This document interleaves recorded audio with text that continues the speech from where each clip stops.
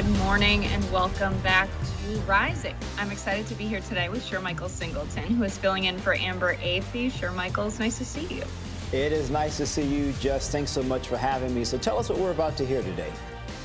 So we'll discuss the historic shutdown of Hollywood following the actors union's decision to striking film, television, and writers. And Tucker Carlson is launching his own media company. We will weigh in on that as well. All right, but first, lawyers for Hunter Biden have sent cease and desist letters to Donald Trump, alleging the presidential candidate's statements could lead to harm or injury for Hunter Biden's family. According to reporting by ABC News, the cease and desist order says, in part, we're just one social media message away from another incident. Mr. Trump's words have caused harm in the past and threaten to do so again if he does not stop. Earlier this week, Donald Trump took to Truth Social and slammed prosecutors for their deal with Hunter Biden on tax charges, saying, in part, Weiss is a coward. He gave out a traffic ticket instead of a death sentence. Hunter Biden pled guilty to 2 counts of willful failure to pay taxes as part of the deal. He agreed to be charged, but not prosecuted for purchasing a handgun during the time he was using drugs. Biden also paid out more than $200,000 in taxes. The deal infuriated Republicans who alleged the president's son received special treatment. The DOJ is pushing back on those claims, saying the U.S. attorney had complete control over the case. So this has devolved into quite a mess, and it turns out that no one's happy, which is an unsurprising result. Shermichael, what do you make of it all? I mean, look, I have to tell you, as someone with a ton of firearms, I own a production company that specializes in action-oriented and firearms-related content. And I can tell you, if a regular person, Jess, did what Hunter Biden did, they would be facing at least 3 to 5 years in federal prison. The only reason the president's son isn't going to prison is because he's the president's son. And I don't think anyone has to guess about that. Yeah, I think that's absolutely right. I would say this is nothing new. And I think a lot of folks, on the right now are quite upset, saying this is something that's exclusive to Democrats or exclusive to the Biden family. But in the United States for quite some time, any powerful family with ties to multinational corporations or otherwise is pretty much protected when it comes to facing any kind of accountability for actions that other citizens in the United States that are not members of powerful or elite families would be persecuted for, would face the maximum sentence for. And so it feels like nothing new, but it does feel like there's a bit of a fire under Republicans right now. And I would like to see some kind of precedent set to prevent this kind of corruption from happening in our justice system in the future across the board. And I'm not sure that that's a likely outcome of this, because it seems to me that they're just happy the Biden family is facing some kind of accountability here. I mean, look, Jess, let's think about this scenario. If it were Donald Trump Jr., Eric Trump, Ivanka Trump, the mainstream media conglomerates would have a field day persecuting Trump, going after Republicans, saying this is why you have to get rid of them from the White House. You have to get rid of them from power because there was a consistent pattern, right, of questionable ethical behavior, questionable legal behavior. But it's Hunter Biden. So we're going to sweep it under the rug. We're going to ignore it. We're going to ignore him driving 170 plus miles an hour in his Porsche with a crack pipe in his hand. We're going to ignore all of those things because he happens to be the son of the president that we like. The hypocrisy in that is why so many Americans don't trust the mainstream media on the left or the right, because they believe that they're more interested in peddling a narrative that they want versus telling the American people the truth. And that's a problem. Yeah, I think the only major difference between the Trump family and the Biden family is that we had Ivanka as an advisor to the president. We had Jared Kushner in a cabinet position, and even Eric Trump being involved, and so Don Jr. as well. You had a lot of the children actually deeply involved in the administration in a way that Hunter Biden is not. However, I would like to see similar accountability for Jared Kushner's dealing with Saudi families, Saudi royalty, Saudi corporations. If we're going to hold Hunter Biden accountable, I think we should absolutely be holding the Trumps accountable as well. But the mainstream media's failure to report on corruption as a whole and what the elite families in the United States are doing, I think is really telling. And I think it is absolutely what sows distrust in not only mainstream media, but the FBI and the DOJ as well. Their inability to hold people who are powerful accountable, I think, means people will trust our Department of Justice a lot less. I think it's why a lot of people are not trustworthy of the FBI or don't see the FBI as a trustworthy entity, given that they didn't investigate a lot of the whistleblower complaints when it came to the Biden family's dealings with Burisma. And so all of these things, I think, are exactly what sows mistrust in our media and our politics. It's a self-fulfilling prophecy that leads them to think, well, we haven't been held accountable in the past. The public doesn't trust us anyway, so we might as well continue business as usual. I mean, look, we are pawns in their game, and they're pulling the strings. And I think about the quote from the comedian George Carlin, who's no longer with us, and he said, if it's the American dream because you'd have to be asleep to actually believe it. And I think for so many Americans, that quote, as cynical and comical as it may have been, there's a lot of truth into what he said. And I think when you look at whether it's Hunter Biden or the children of the former president, Donald Trump, a lot of people do ask themselves, if I were in this position, or if my kids did something similar, or if I did something similar, would I have the same level of justice as these individuals who belong to the wealthiest and most powerful in our country? And the honest answer to that question is no. And so I agree with you in terms of having some level of consistency in terms of how we pursue justice. But I have to say this, Hunter Biden, and we know this from the whistleblower reports, have made tons of money from his father when he was vice president, and more than likely is still making money today while his father's president. Where is the media's attention on that? Why aren't they focusing on that? You brought up Jared Kushner. There have been so much focus, Jess, on Jared Kushner, so much focus on Ivanka. Again, with Hunter Biden, you do not see that same level of consistency. Right. I think what I'm interested in is you have Republicans like James Comer and Chuck Grassley saying a lot about what was exposed in the House Oversight Committee, which, you know, the Democrats on that committee said that they didn't want all of the documents to be public, and that's fine. But it allowed Chuck Grassley to go on television every night and speak in anything but absolutes, to say that it's very likely we're seeing this, we see something along the lines of this, and not really making clear that there's any concrete evidence that Hunter Biden did in fact get those $5 million payments from Burisma. And so it put people in this situation where any outcome of what the case would be, what he pled guilty to, and what the deal would ultimately be, it's going to seem like a lot less when you have someone like Chuck Grassley on mainstream television basically saying they have a smoking gun, and then ultimately this is a deal that's made with lawyers when it comes to the Hunter Biden case. And so the way all of that played out, I think, was really unfavorable for the Biden family and Democrats. I think in the interest of democracy, they should have made very clear that this is going to go down in a similar way to other corruption cases have gone down when you've had Congress investigate, which is we'll disclose everything that we have at the end of the case, and we're not saying anything until then. Chuck Grassley going on mainstream media and hinting at what they found evidence-wise, I think made this a bigger mess than it needed to be. I mean, look, that's a fair point, but I got to tell you this. Wesley Snipes, Jess, wishes his father was Joe Biden. So, Jess, what about Trump's statements on their face you believe Hunter Biden is saying that are so dangerous? I mean, what do you think? Because he's going after Trump. You have his lawyers tweeting or filing a cease and desist, but this guy's a presidential candidate. So what do they expect here? I couldn't speak to what they expect here. I think the Trump family being outraged about the Biden case is kind of rich. It's kind of throwing stones in glass houses. I think Trump has honestly gotten off easy. I think Merrick Garland could have prosecuted him and pressed charges, day one in office for Trump inciting an insurrection. So I would like to see, justice applied to any family that uses their power in a way that is bad for the American people. But that's not the DOJ that we have, and it goes both ways. And so when I think about the Biden family and what's going down here, yeah, I think Hunter Biden absolutely needs to be further investigated.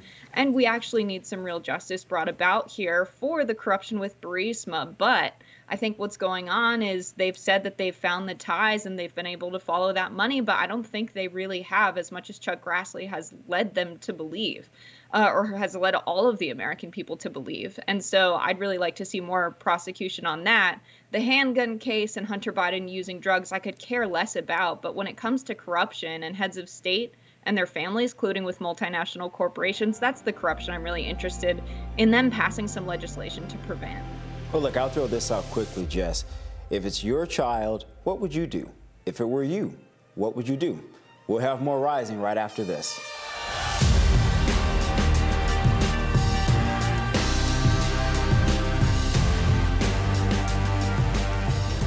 The Hollywood Actors Union has gone on strike after negotiations to reach a new contract with production studios ended in no agreement.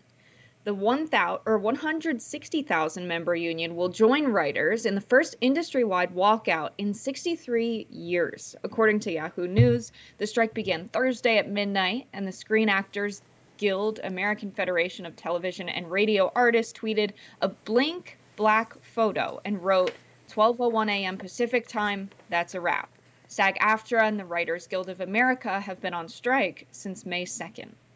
Major points of the strike have included pay and artificial intelligence. Concerns were based on a proposal surrounding AI. The proposal was centered on the ability for background actors to be scanned and get paid for one day's pay, and for the company to, quote, own the scan for their image, their likeness, and to be able to use it for the rest of eternity in any project they want with no consent or compensation, according to the Rolling Stone. SAG President Fran Drescher said during a press conference after the union board's unanimous vote to strike, this is a moment of history, a moment of truth. If we don't stand tall right now, we're all going to be in trouble. We're all going to be in jeopardy of being replaced by machines and big business, not Yahoo News writes. Actor Matt Damon and Emily Blunt reportedly left the opening of the premiere of their film Oppenheimer as they prepared to join the strike. So, Jess, this is interesting to me because we've had a lot of conversations lately about ChatGPT, Google's Bard, and whether or not these AIs will at some point have a significant impact on everyday workers. And I think we're sort of seeing the early iteration of this with some of the writers.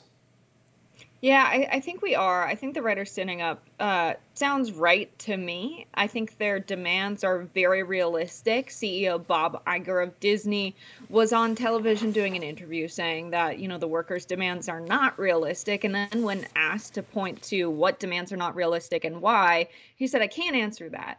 And this seems to me to be classic exploitation. And when it comes to creative endeavors, I think a lot of people are questioning how much AI can actually replace a human being and writing. I think the AI being developed and the computing power and the algorithms being developed by humans suggests that we can credit labor for all of its productivity. So to say that this is something that can replace labor in some kind of production function where you want to say, actually, it wasn't the workers that contributed to this result of us having this perfectly polished script that we can now polish off of, I'm just not buying it. It's all labor. It always has been.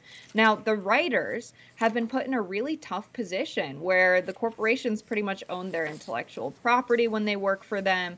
The corporations also, when it comes to the actors and the media companies and the executives, also are owning the rights and likeness to the actors that are in their films. It's an unfair setup to have these executives and these companies own the rights to what workers are producing while they're on the clock. It's just not a fair setup to me. So I think pushing back on that is right and fair and realistic, especially when you consider how things are changing with streaming platforms. You used to have writers work on a project for an extended period of time. Now they're much shorter projects, and people are worried about paying their bills while all of these production companies are profiting in the hundreds and sometimes billions, hundreds of millions and billions. It's really an insane amount of money that they're making off of these writers' work. I mean, Jess, for eternity. I'm just looking at some of the quotes here, to own your creativity for eternity. I mean, it's a bit insane to me. I mean, you have guitars in your background. I'm a piano player, and I think many artists would like to create something, whether it's musical or whether it's in written form. And once they pass on, the idea is that their family would be able to still benefit from that, similarly to someone who created a major successful company. They would put in place for the benefits of that company in perpetuity perpetuity to continue to benefit their family and whomever else they chose. And so I agree with the writers on this. I mean, I think these guys are not getting paid well. They're working long, long hours. I used to live in Hollywood. I worked briefly for a major entity out there whose name I won't say because they're a part of this. And I can tell you, I was blown away coming from the political world, going into that Hollywood world, realizing these guys are really the foundation of every single show that we enjoy, every movie we enjoy. Shouldn't they be compensated fairly for doing so? And I think to ask that question is merely reasonable. Yeah, whose labor do you value more as the consumer? Are you really happy about the executive's decision to make Scary Movie, what is it, 5, to make so many remakes of movies we've all seen, instead of having writers give their new ideas some kind of, I don't know, chance at doing well when it comes to showing movies, when it comes to pursuing a script? It's so often that these production companies don't want to take the financial risk to try something new. And us as the consumer, we keep getting repeats of things we've seen before, live action versions of old hits. We want to see new stuff. We want the writers to have a chance to have their creative ideas put out there for all of us. And also when I think about, writers writing the entire episode of a show, do I care more that the production company is able to put it out and put the financial backing behind it? Or do I care about the actual script and what the writers are literally creating themselves? Without the writers, there is nothing. The production companies can't produce a show without the creative input. It's literally everything. So if you're a consumer, you should be in solidarity with these workers because you're getting better shows. And hopefully you're making it very clear to the production companies what your priority is as a consumer, because also without the consumers, there's no production company. And so it's really a time for consumers to be in solidarity with workers here, especially because the value of the product's at stake, not just working conditions for the workers who are, whether they're Hollywood actors or they're writers, because now we have the whole industry on strike. I mean, look, as I said, the writers are the foundation. You can't build a home without a solid foundation. As Jess just stated, you can't have a great movie, a great sitcom, a great series without the writers. And I think this goes to that question of, do you want to be paid fairly for your work? I'm certain you want to. So shouldn't the writers be paid fairly for theirs? Jess, you're right. We need to stand behind the writers, because if we want to continue to see great series, then we need them back on the job. But they should be paid for the work that they're putting out. So for any Black Mirror fans out there, you might find this groundbreaking AI proposal referenced in the SAG press conference yesterday as a literal plot of the season 6 episode titled "Joan is Awful, Sorry for the Spoilers." Jess, now I'm a big Black Mirror fan, Jess, and I have to tell you, when you think about Black Mirror and sort of its pun, if you will, on reality, you really do see some parallels to what the writers are currently going through.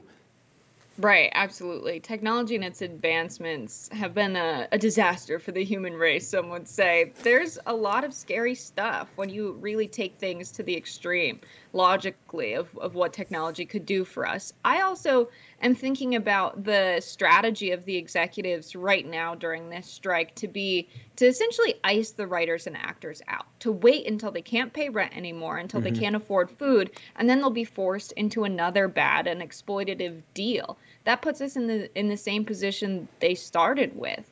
And it's cruel. It doesn't make any sense, but it shows that their strategy in the long run with AI replacing writers is simply the workers are expendable. We don't need them. Let's also recognize that the way AI works is they take in the creative works created by people, created by Hollywood writers, and they say, what would a similar work be given the inputs I've given based on all of the inputs I have, which is all of the creative work ever made. The AI is not independent of human creativity. It's actually taking it all in as inputs and putting out something that is similar based on everything it's already seen. And so when you think about that, it's actually all of the Hollywood writers that are producing these things. And is the computer better at putting it together than a human brain? It seems that a lot of these writers think not. I mean, look, I think about the character Joanne from Black Mirror, a fascinating character. And I'm not certain, Jess, that ChatGPT could write a script that could be interpreted that way. Maybe I'm wrong. Maybe in the next 5 years we will eventually get there. But there's currently a pending lawsuit right now from some writers who are suing OpenAI because what they're alleging is that OpenAI, the company that owns ChatGPT, it literally used their books without their consent, without paying them, to sort of reinforce the AI's ability to do exactly what you just said, which is to respond to prompts with some type of written response. And so this goes into a more fundamental question here, Jess. Should people be paid if these companies are going to use the materials that they produced in order to build out the background of these AIs? And I think the answer to that question is simply yes. If I'm producing something as a producer, you can't just steal my material without some type of commensurate pay. Yeah, absolutely. I wish we could dig into this more, but we've got to wrap here. Our AI overlords are telling us that we can't talk about this anymore. It's in the script. More Rising Up.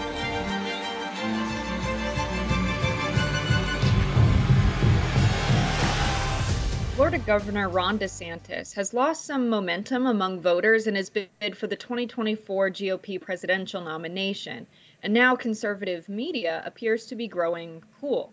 DeSantis is facing criticism from the right-leaning media who are questioning his weaker poll numbers and also about his campaign in general.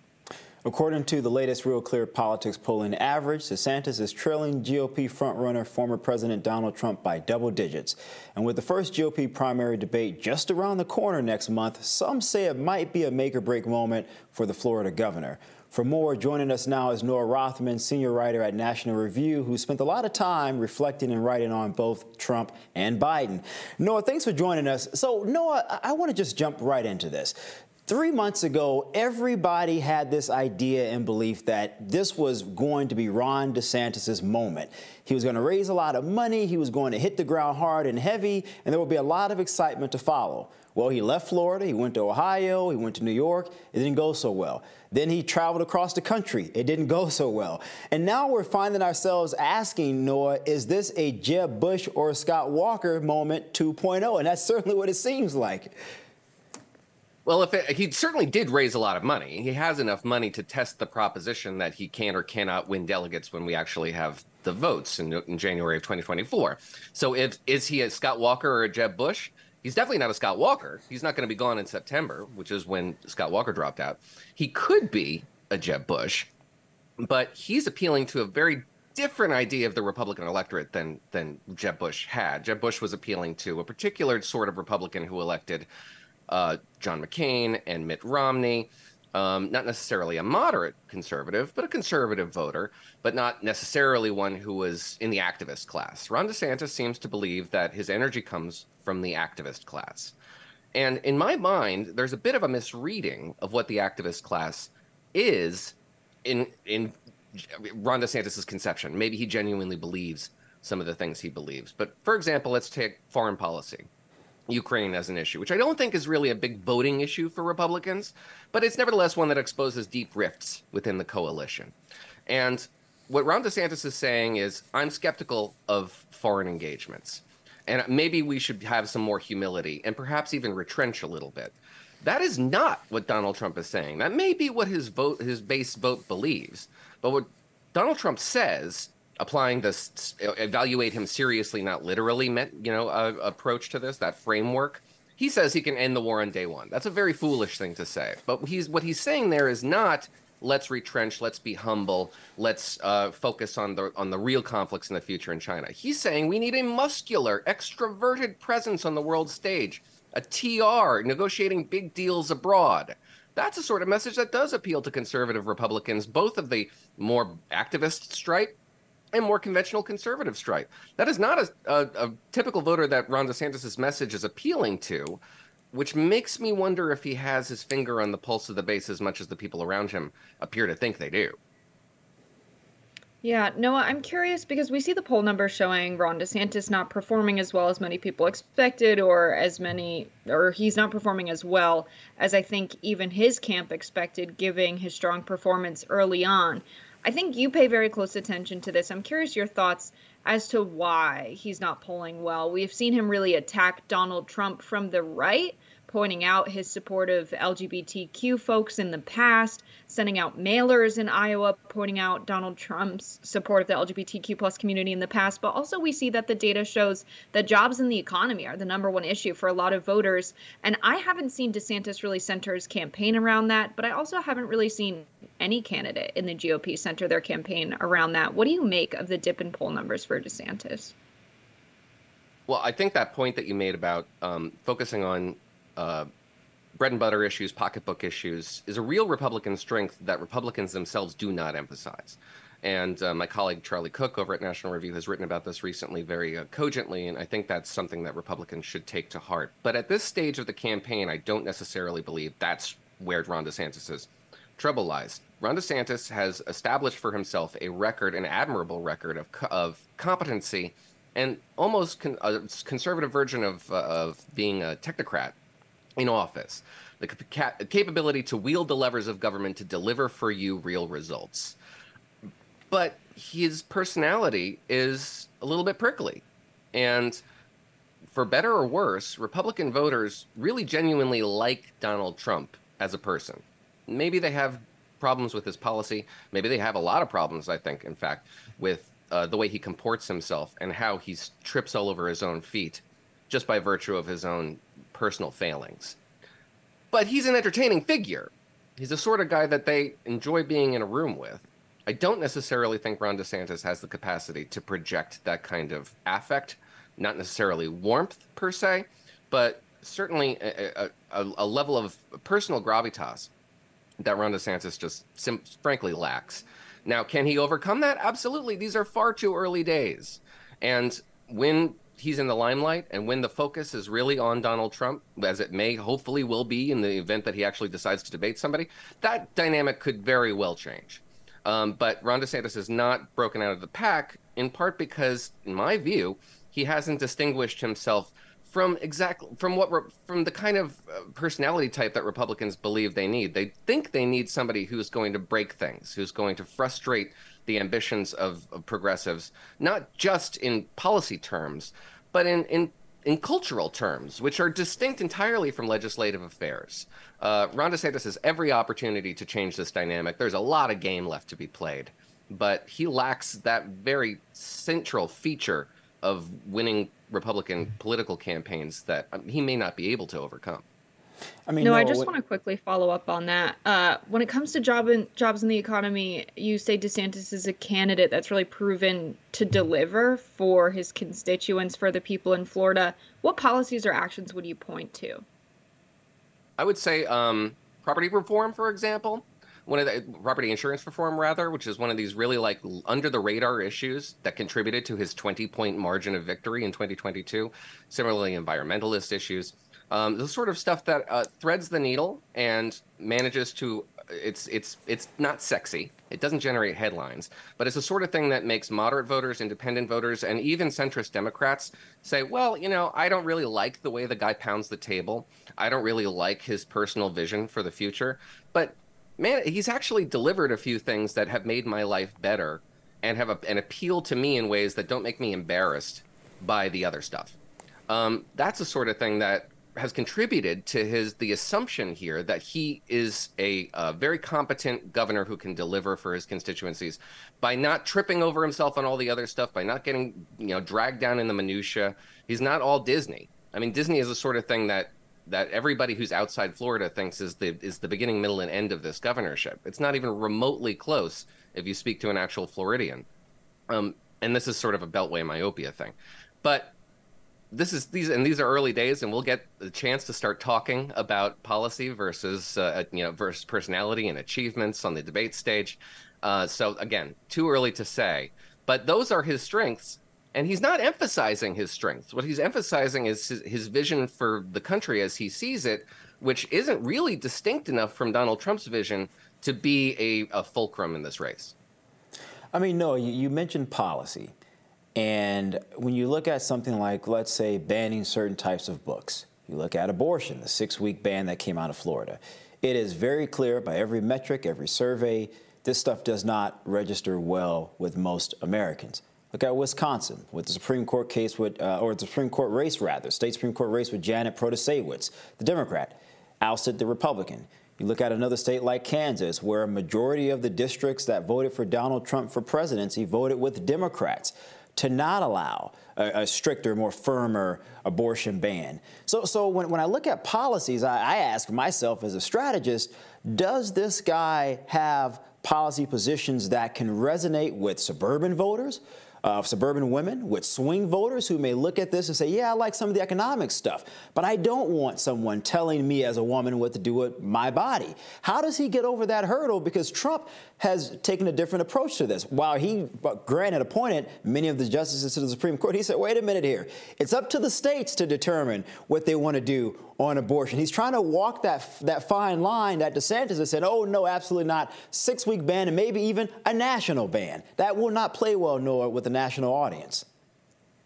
Well, no, most certainly not. But sure, Michael, at the risk of offending my hosts here, I would challenge some of your premises there. The notion here that we have a quote-unquote book ban is just frankly the wrong terminology to use. What has happened on the state level, with particularly in Republican states, is the de-emphasization and removal from the curricula or removal from certain shelves in a library, not a ban of certain books. And I would challenge Democrats who think that this is an excessive policy to look at the material in these books and read them. And Republicans will absolutely help them along, or perhaps even show some of the illustrations, many of which are extremely sexually explicit and inappropriate for children. I would challenge Democrats to defend that material, and I think Republicans will as well. Likewise, as much as I do agree with you that Republicans should stray close to the finding in the majority opinion in Dobbs and say that this is a state-level issue and the states should experiment and we shouldn't have any sort of a federal standard, Republicans will probably benefit from having a uniform line on this sort of thing, and I do think 6 weeks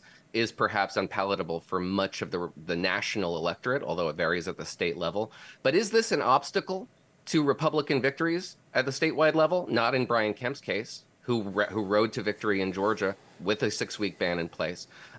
Likewise, in the Supreme Court fight in the Upper Midwest, you could say that abortion played a role there, and I do. But did it play as much as a role as the candidate, the Republican candidate there, their support for Donald Trump's rather absurd narratives about a stolen election in 2020? And the common through line, if you really look at it, is the stolen election narrative, which really is the one that is the issue that hobbles Republicans. Is a 6-week ban popular? No. Is it a surmountable obstacle to electoral victories at the state and federal level? Absolutely. So we have a lot of folks in Iowa, I think, very concerned that farmers insurance has just left Florida. We've seen premiums soar up to 206% since DeSantis became governor. I think, he did make property a focus and pass some legislation in May of 2022. A lot of folks are blaming DeSantis for more than half a dozen insurers leaving this state. Do you think that could be something hurting his poll numbers, especially in a state like Iowa that relies a lot on farming and has been struggling with flooding in recent months and years? Possible. That's a relatively niche issue, but one that would be that Iowa's farmers would be particularly attuned to. I don't know if that's an obstacle to his managing to engineer a victory in Iowa, especially since Donald Trump seems to be intent on sabotaging his campaign in Iowa and has managed to win the presidency beforehand. So, with losing Iowa in 2016, so it's not as though he doesn't see a pathway to the nomination without Iowa. But insurance, the complexities of insurance are something that I think probably will hurt if they can be mobilized by another candidate. So, for example, California is suffering from a very similar condition. Insurers are fleeing the state in droves in response to both environmental conditions and hopelessly anti-consumer regulations that make insurance an unprofitable proposition in the Golden State. Now, is that something that is going to be brought up by the national media? Is that something that is going to register with voters? No, unless a clever candidate can thread the needle and explain why X policy has led to your Y higher premium. That's an open avenue for one of Ron DeSantis's challengers if they were to take it, but it requires a fair bit of exposition. You have to explain that. And that's not necessarily something that candidates are going to want to engage in unless there's, a lot of groundwork done there. If we start seeing, for example, 30-second ads on Iowa television from the Tim Scott campaign or the Haley campaign trying to ding DeSantis on that issue, I would say that, yeah, that's probably a significant issue, but it is not popped right now. All right, Noah, well, we appreciate it. Thanks for joining us. We'll be right back with more Rising after this.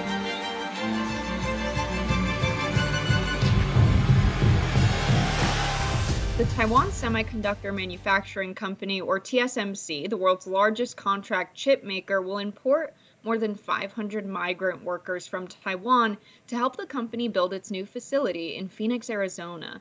According to Nikkei Asia, the construction of the plant has fallen behind schedule, quote, due to labor shortages and other factors. And the company has reportedly said construction costs have surpassed expectations. Reporter at the American Prospect, Lee Harris, tweeted in response to this situation a few weeks ago, writing, in the South, semiconductor firms expecting billions in federal tax cuts and grants are refusing to partner with unions to train workers.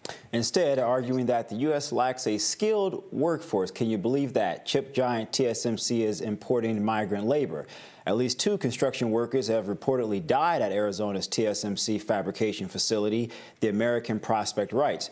Reporter at the American Prospect, Lee Harris, joins us now to discuss further on her reporting. Lee, this is really fascinating to me. You have a company that's potentially going to retrieve billions of dollars in tax subsidies from the taxpayers. We're paying for this stuff. And yet they're importing workers versus using workers there because, according to them, the U.S. workers aren't, quote, skilled enough. Do you buy into this? Well, it's a really interesting problem.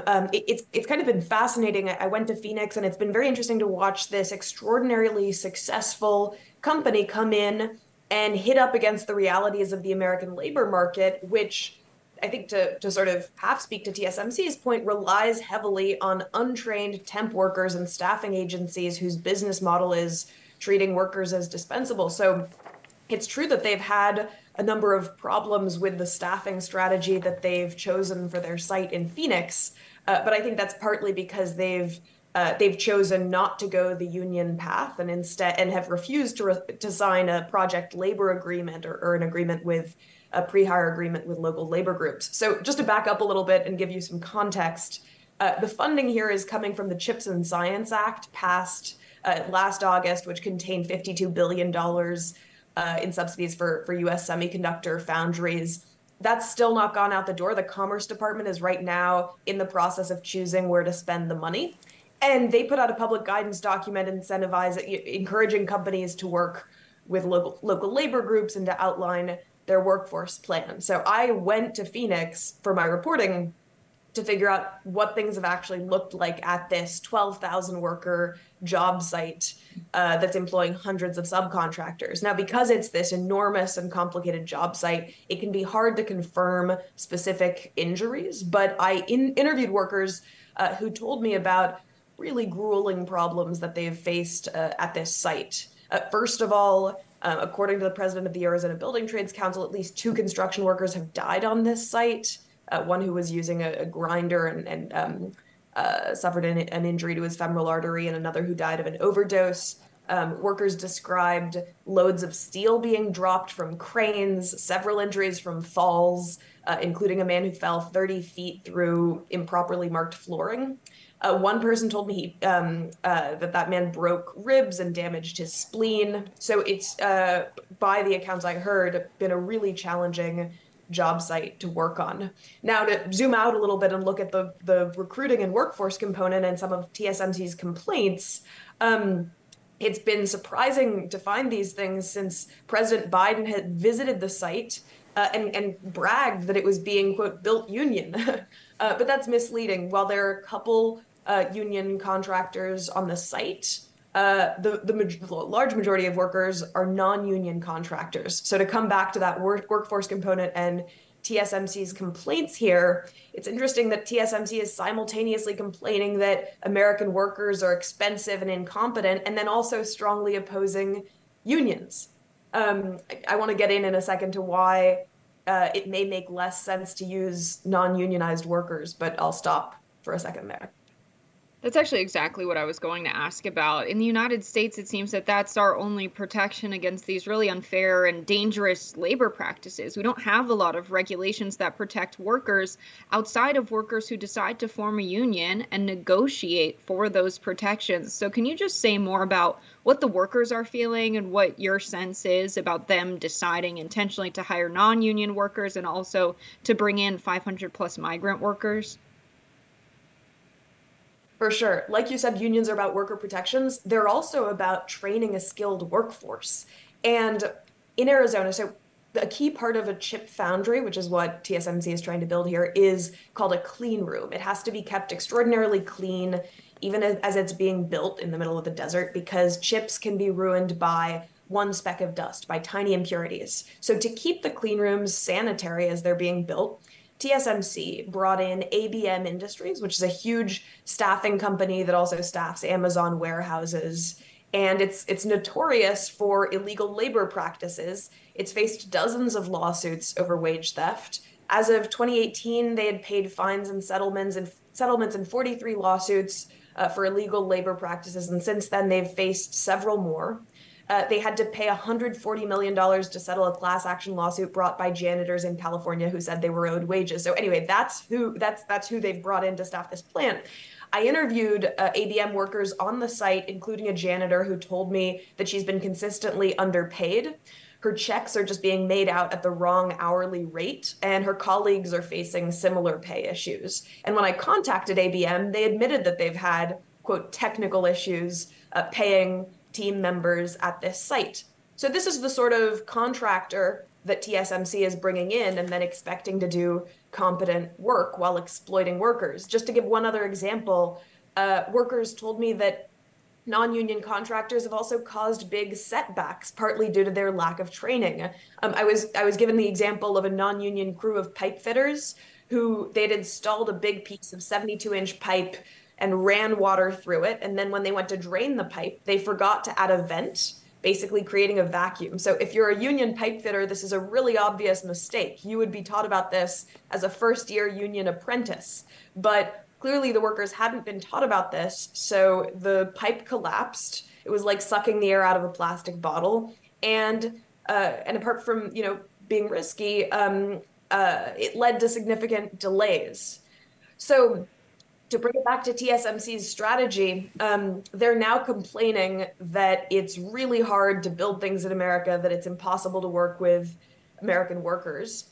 Unions in the area are outraged because they want a project labor agreement, a guarantee that the company will hire them so they can move ahead on training up hundreds of workers to staff this site. But instead, TSMC's moved in the opposite direction and said, you know what, we're going to work with the government to get permits to fly in hundreds of our own workers because we simply find American workers to be impossible to work with. And the most kind of outrageous thing is that this has become a strategy to tell the Department of Commerce, actually, we need more money. We need more money from CHIPS because we can't work with American workers. As I said, it's too costly to build things in this country, and so you'll need to support us at even higher levels. I mean, so look, Lee, we're talking about $15 billion in credits. Now, the Department of Commerce, and I saw in your article, they declined to comment on this. No surprise there. But you point out something I think is really fascinating here. If you go with unionized workers, we know that they're going to have all of the qualifications necessary. But it's going to cost them more. They can demand more, such as safe work conditions, which you also mentioned. Now, when you think about the migrant workers, legally, they can't lawfully make the same demands. So do you think this is a matter of U.S. workers not being proficient, or the company saying, we just don't want to spend more money, we don't want to deal with having to have safer work requirements, we would rather fly in some folks, let them do the job. If they complain, it's no big deal, we can pay them less money, and then we send them back home?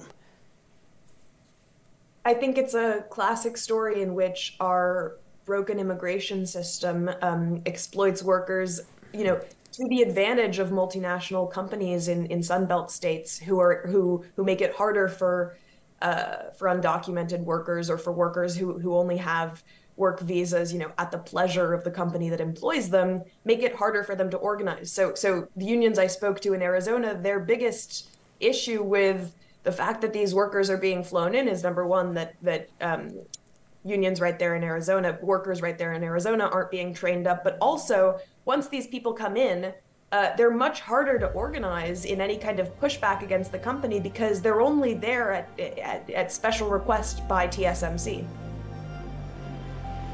Thank you for this good reporting, Lee Harris, and for coming on and breaking down this really important issue with us. Thanks so much for having me on.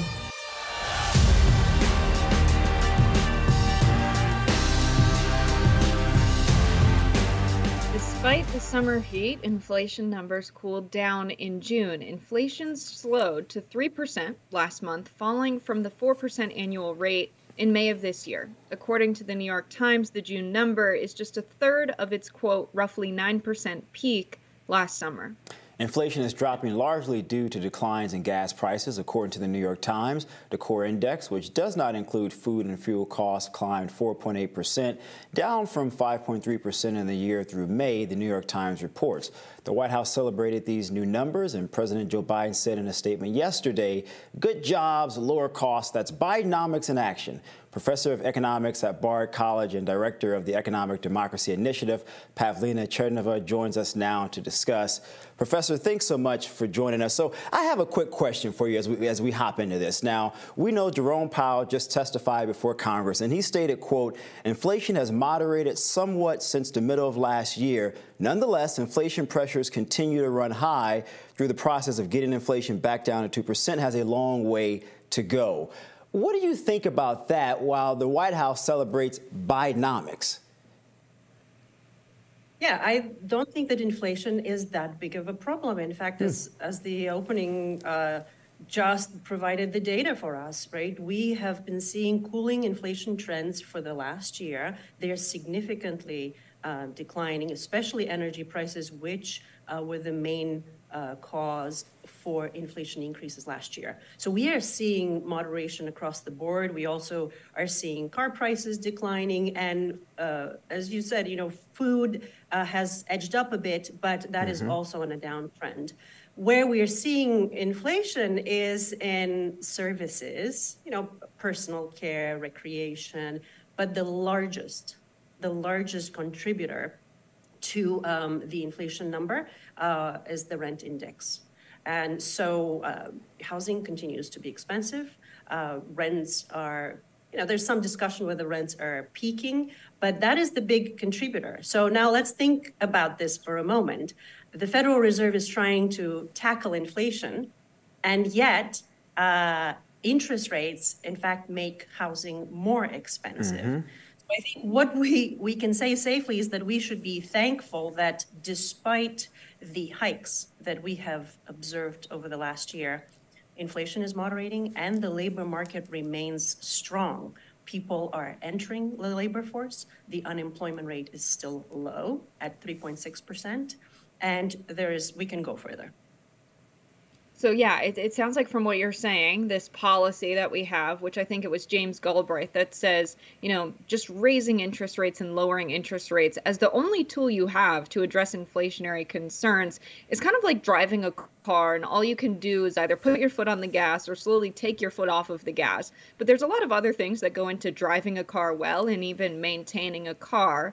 Can we thank interest rate hikes at all for this cooling of inflation?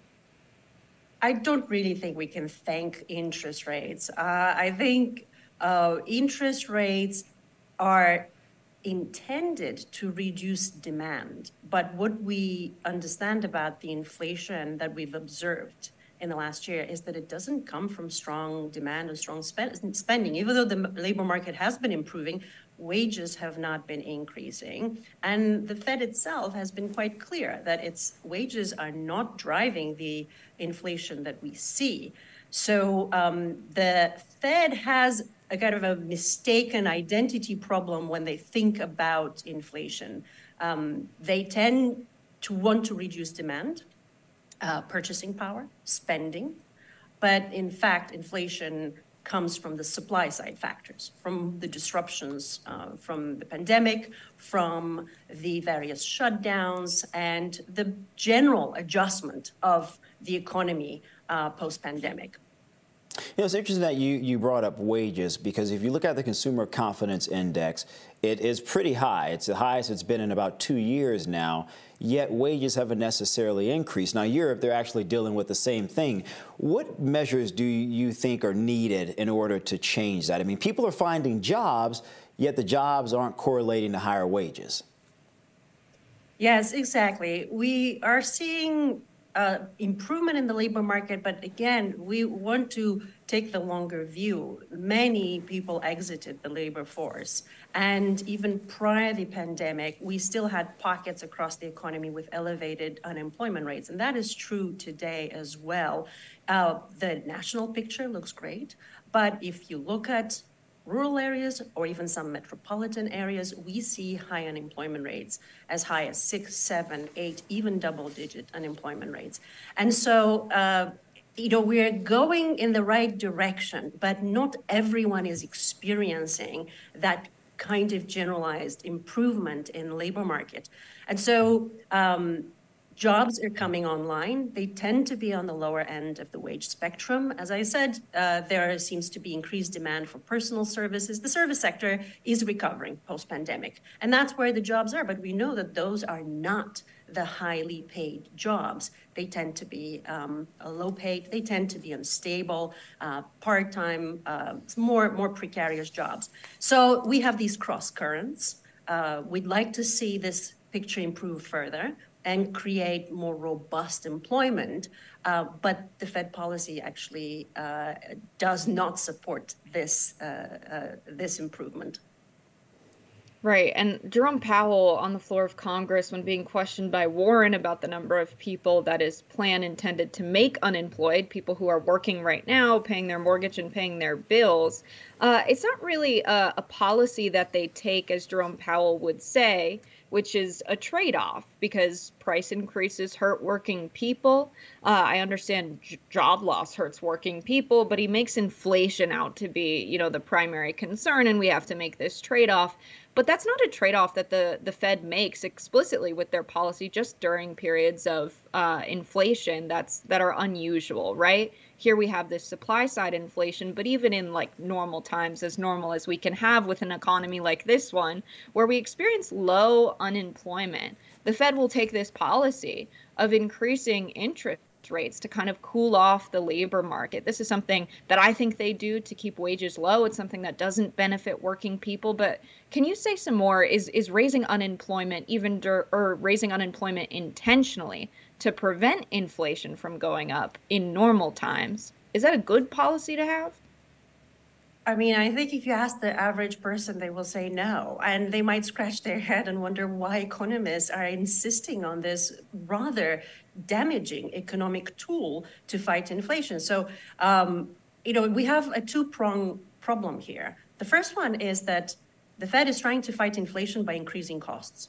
So things are already more expensive, but interest rates now are rising so that businesses are finding it more costly to borrow, to employ, to pursue their activities, and households are finding it more costly. So we are fighting fire with fire. But the ultimate intent of this policy is, in fact, to slow down economic activity, to slow down spending, demand, job creation, and indeed create more unemployment so that we reduce the incomes that are out there and thus reduce kind of the price pressures. It's backwards, it's economically devastating. There are far better ways to fight inflation while maintaining full employment. But the Fed has this one blunt tool, raising or lowering interest rates, and many economists are looking to the Fed to do something. They feel they must do something, and that's all they have. So no, I don't think it's appropriate. I think we're absolutely overdue for rethinking of macroeconomic stabilization policy, Fed policy, for good times or for bad. So, Professor, in terms of rethinking policy overall, we've had 10 straight increases thus far. Now, you've touched on housing twice. What impact do you think these increases will have on the ability of everyday Americans, recent college graduates, to purchase their first home? I mean, traditionally, that has always been considered the process of which you build and establish wealth in the United States. And yet we're finding individuals not able to either afford a home. The marketplace indicates that there are not enough affordable housing available. Yet you really don't typically see that being a part of the national conversation. That's right. The homeownership has been a critical step for building wealth and assets for a household. Now it's increasingly out of reach. We know that there is housing shortage in virtually every community in the U.S. Raising interest rates is making that problem worse as mortgages are prohibitively more expensive. We see other problems that households are experiencing. We're seeing increasing costs of education.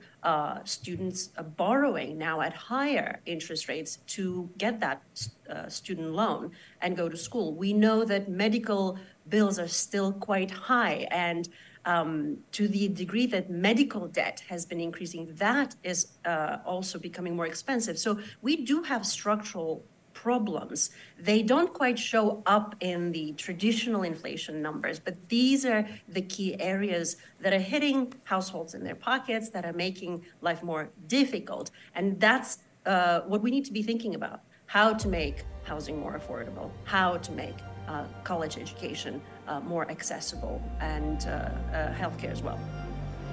Professor of Economics at Bard College and author of The Case for a Job Guarantee, Professor Pavlina Cherneva, thank you so much for breaking this down with us.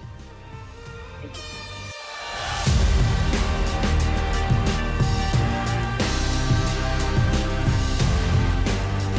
Social Security recipients got much welcome news this week. According to reports, Social Security update on Wednesday following the government's announcement that inflation cooled even more than last month. So historically, Social Security benefits saw their cost of living adjustment decline with slower inflation, but in a turn of events, it's forecasted to go up. According to the Senior Citizens League, a nonprofit seniors group, the cost of living adjustment for them will be 3% next year, which is lower than a 40-year high of 8.7% cost of living adjustment in 2023, but above last month's estimate, with experts warning that this is an estimate and could change in the coming months. So this is really huge news. I think a lot of people are worried about Social Security right now, especially current Social Security beneficiaries, because there's a lot of talk about Social Security being cut thanks to Chris Christie, thanks to McCarthy, thanks to a lot of folks thinking these entitlements can and should be on the table, simply because we see more people drawing than paying in. We currently have 2.7 workers for every one person drawing Social Security, and projections saying that we'll run out of the payroll tax and have to go into the trust at the Treasury to pay for Social Security, potentially having benefits cut significantly by 2033, 2032, in the next 10 years. And so this is good for now, but I think people still have their hairs up. No, I think you're right, Jess. I mean, look, you're talking about 2033, Social Security will be insolvent. 2031, Medicare will be insolvent. And I haven't seen any indication, and you may disagree with me on this, but I haven't seen a serious indication, I'll put it this way, from Republicans and Democrats that there is some type of a bipartisan focus on the reality that many Americans, millions of Americans who have paid into this thing in the next decade, more than likely will not be able to take out maybe even a fraction of what they put in. And so I wonder, Jess, if we need to start focusing on maybe a more private sector solution to this government-backed program because it's not working. Yeah, I would say it's not that it's not working because it's a public-run program. I would say it's not working because people who are in public office have made a deliberate decision not to fund Social Security. We've seen them increase defense spending in the hundreds of billions of dollars. The only difference between putting money towards Social Security would be that there is a trust in the U.S. Treasury where the legislation says the money should come from. It could be very easy for a budget to be passed that would allocate more funds to that trust instead of crediting the accounts of the Department of Defense. We're showing our moral priorities by spending in other places and not allocating money towards retirement. And I'm not saying that it needs to be funded in the same way we fund defense spending. We could very easily say corporations are profiting to the tune of billions of dollars off of workers' labor that would like to retire someday. You could pay for this with a corporate profits tax just as easily as you could press a button and credit the account the same way you do for the Department of Defense. And so it's a very clear moral priority to say we're going to fund these other things, but not retirement. We're going to bankrupt grandpa and grandma while we're making nukes and sending troops overseas. Those two realities are what we're experiencing in America. Those are decisions that are being made by people we elect to public office. And if you think they should be making a different one, I would agree with you. Privatizing retirement and having folks' lives dependent on the stock market, the very thing that is incentivized by people profiting very high, exploiting labor, keeping wages low and prices high, I don't think that's a good model financially when it comes to how you run a monetary system. And also, not to mention, if the stock market crashes, do you want your retirement to be on the table? So I really think we have to change the way we just think about retirement fundamentally as a country. I think that's a fair point, but I think just in terms of China's aggression, we sort of have to put the money that we're putting towards our military technology and potential expansion because of that. But with that said, I think there's a different way we can look at this. And by privatization, I would at least at a minimum want to give the American people the option to say, hey, if you want to invest your own Social Security for your own retirement, then the government will not tax it. We will not take this out of your monthly, biweekly, or weekly check. We will allow you to invest this as you see fit. Because, for example, let's take if someone were to have invested in Apple 15 years ago. They would be incredibly wealthy today if they were retiring in the next couple of years. Let's look at Tesla, for example. Let's say maybe you're in your 40s and you decide that you want to buy into Tesla and some other technology stocks. In the next 25 or 30 years, I guarantee you'll see a significant benefit. Now, I do understand your point, Jess, of what happens if the market tanks. Then I think in that case, then we could perhaps have a government-backed subsidy, if you will, to sort of protect the worker for retirement if such an instance were to occur. But in my opinion, to at least give people the option of choosing for themselves versus relying wholly on the government, I think would alleviate some of the problems that we see. I definitely don't think the government should be on the hook to back up Wall Street if we see stocks go down and people blow their retirement on risky investments. I don't really see that as a viable solution. I think the money's much safer when it's being invested in a trust at the Treasury and Treasury securities so that we have, U.S. government-backed bonds paying for people's retirement. I think that makes a lot more sense as a model. It's a lot more secure. We also see that we have public programs become much more popular when they're universal. If people want to invest some of their money in the private sector and they want to invest in a Roth IRA or have a retirement fund otherwise, fine, they should absolutely do that. But I think paying money into Social Security is a really good model. And I think that perhaps a better way to set up that tax structure would be to have corporations pay in a proportion of their expected wage or salary of the worker, or pay a proportion of their profits into Social Security and retirement based on how many people they employ and what their profit margin is. I think that makes more sense as a model than to say, let's have everybody have the option to either pay into Social Security or invest privately, and then have the government back up that investment if things go south and the stock market tanks.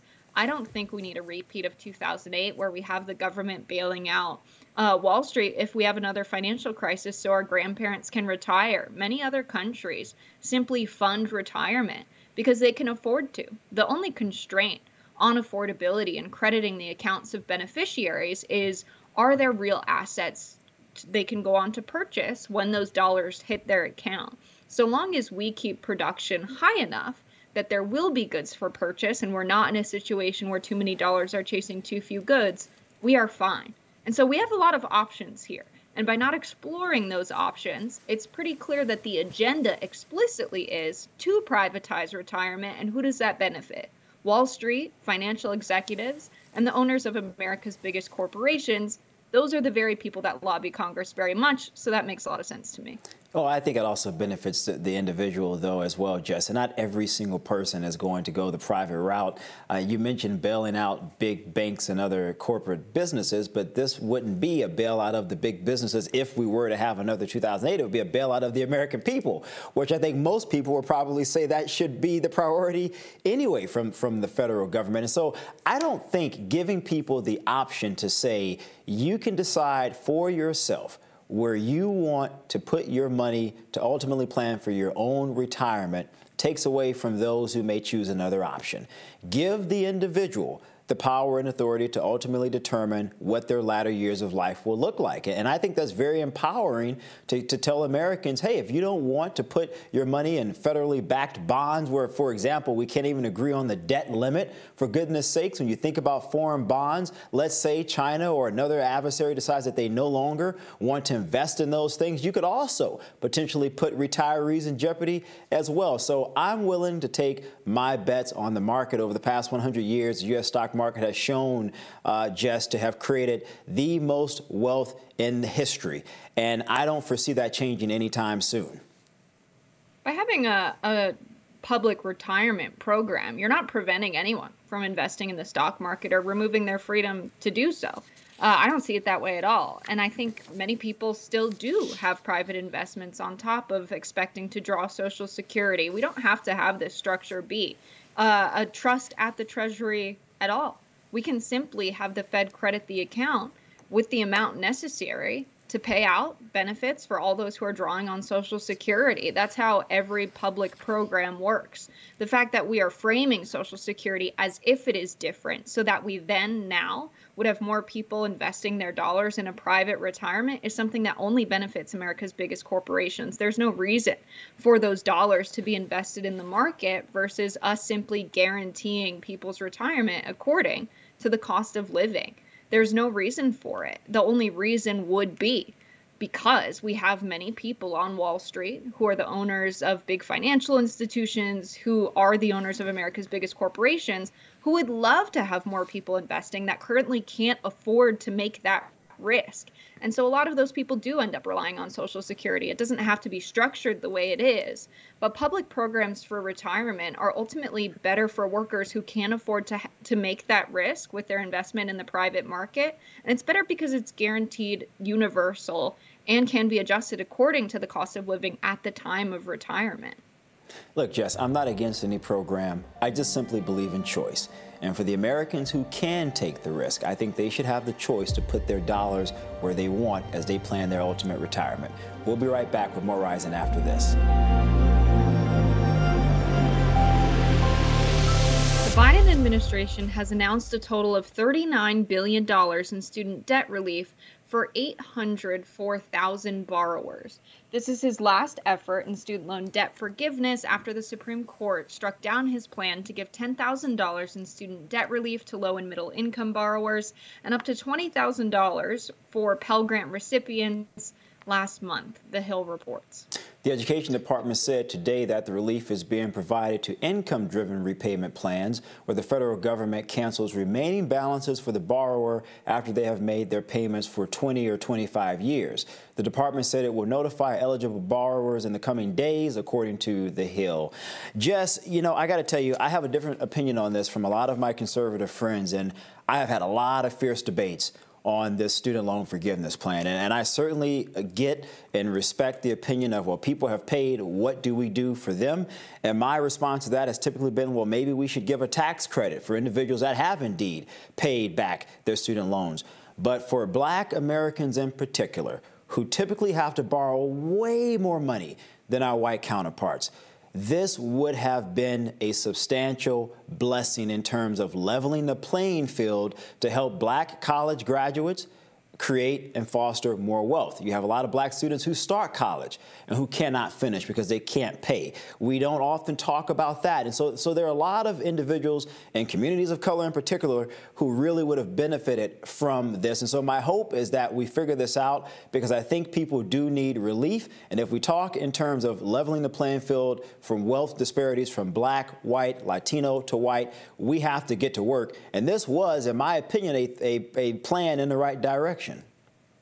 Right. I think we get really pedantic when we talk about who has the authority to do the forgiveness. Should it be coming from the Secretary of Education and the Department of Education? Should it be coming from Congress? Should it be coming from the executive branch? The debate really should be, is this the right thing to do in a sense of fairness and justice? Is it the right thing to do economically for the country? And those two considerations, the answer is yes. It's absolutely fair because we saw skyrocketing tuition at the same point where we saw colleges and universities in the United States become racially integrated. This was an explicit plan. And if you go back and you read what a lot of Reagan advisors were saying at the time when they were talking about the growth in higher education in the United States, they were saying, imagine how dangerous an educated proletariat would be.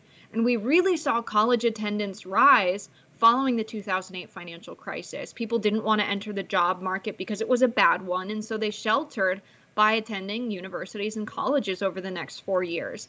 Then we saw a lot of bankers, saw a lot of people start for-profit colleges and people who had universities already. We saw them really become predatory in nature in how they skyrocketed tuition without increasing the real value of education, and then find a way to put working people and people who cannot afford college in a lifetime of debt. And so to set things right again, cancellation is the proper policy approach, and perhaps even making some of the people who have profited off of the crisis they created pay for it. That would make a lot of sense. I think the tax credit as well for people who have already paid their loans off is extremely fair. And bringing higher education to the point where it's more attainable for the average person makes sense as well moving forward. I mean, the cost continues to skyrocket, Jess, and we haven't addressed it. And, you know, a lot of my conservative friends will say, well, sure, Michael, whose responsibility is it to afford everyone a college education? Whose responsibility is it to afford someone to get training for a trade or an apprenticeship, if you will? And my argument always is it's our responsibility as a country. Now, you're probably wondering, well, why is that? Well, think about all the net negatives that we often talk about. We talk about skyrocketing crime. Education would certainly solve that problem. We talk about the wealth disparities. We know that a more competitive citizenry needs to have a strong, solid foundation in terms of education, whether that's in formalized process, college or university, through apprenticeship or through trade. We know that when people are more educated, they're able to make more money. Thus, they're able to make healthier decisions for their lives. Think about the implications just that would have on our health industry in terms of aging, in terms of being able to have a healthier, older population versus one that's costing us almost $1 trillion to take care of when you compare us to other countries. And so you look at the net benefit of affording every single person an education, again, whether it's through the formal process or a secondary process, the gains for the economy is beneficial. I was looking at one study from the Barbara Bush Foundation just that showed most Americans read at a 6th grade level. And they analyzed or estimated that that's costing us about $2 trillion, Jess. $2 trillion that could be pumped into our economy. But it's not, because we're not addressing education the way we should. And so in my opinion, this isn't Republican, this isn't Democrat, this isn't conservative or liberal. This is about making sure that the United States of America is in the best competitive space in the next 20 to 25 years. And the way to do so is to fix our education crisis. And if you look at minority communities in this country and you're concerned about crime, you're concerned about poverty, then give an opportunity for people in those communities to get an education so that they are competitive and can earn a quality wage. Yeah, it's good for the economy as a whole to have an educated workforce, people qualified to do their job that they're tasked to do. It also makes society a better place to live in when you have an educated population. When I think about the current debates we have politically, a lot of them are centered around, should we have public goods? What is the government for at all? People came together and said, if we pool our resources together, we can have much better schools than if you or I, sure, Michael, just decided we're going to hire a teacher to teach our kids. This is a part of the benefit of living in a society. Adam Smith, who's considered the father of capitalism for some reason, is someone who theorized that human beings became the dominant species on the planet because we learned to work together and accomplish more than we could separately. There are certain things that we can provide because we are all productive working members of our society. We can have roads to drive on. We can have good schools. We can have trade schools in addition to higher education universities. We can have a publicly funded retirement for people who want to retire after working for all of their lives. There are a lot of things that are now called into question. Why? Because there are a lot of companies and corporations who see, well, if we privatize healthcare, if we privatize education, if we privatize Social Security, we can make a lot of money off of it by charging people more than maybe they value it, or maybe we value this so much we want to guarantee it for the people. It's good to have a market and have a free market, but there are some things that people value so much that we can afford to provide up as public goods that we all would like to get at a much lower price than we would pay in if we were paying a corporation that was trying to profit off of our consumption of it. There are some things that should just be guaranteed to live in a good society, and education is certainly one of them. No, I agree 100%. I mean, Jess, as I said, this to me isn't about partisan politics. This isn't a left or right issue. I think about China. China just pumped in, I believe, $250 billion, Jess, about 2 or 3 years ago, the Chinese government, that is, into higher education.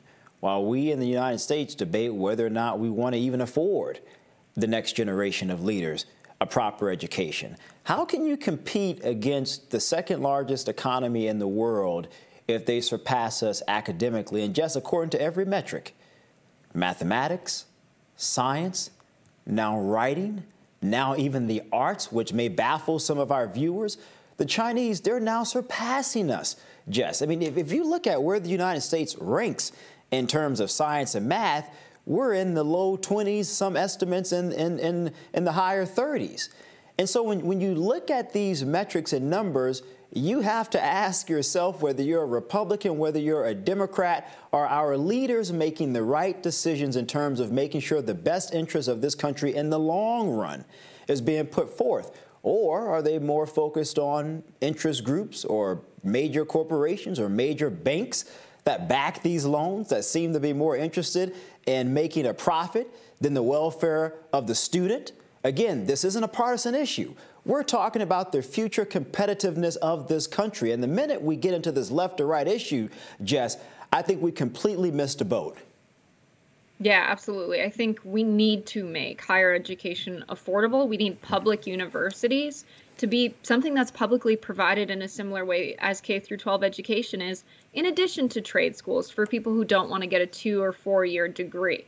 That's just common sense. And the way this issue's currently been framed, as there are a lot of people who would have liked to have the chance to go to college and then have all of their debt canceled.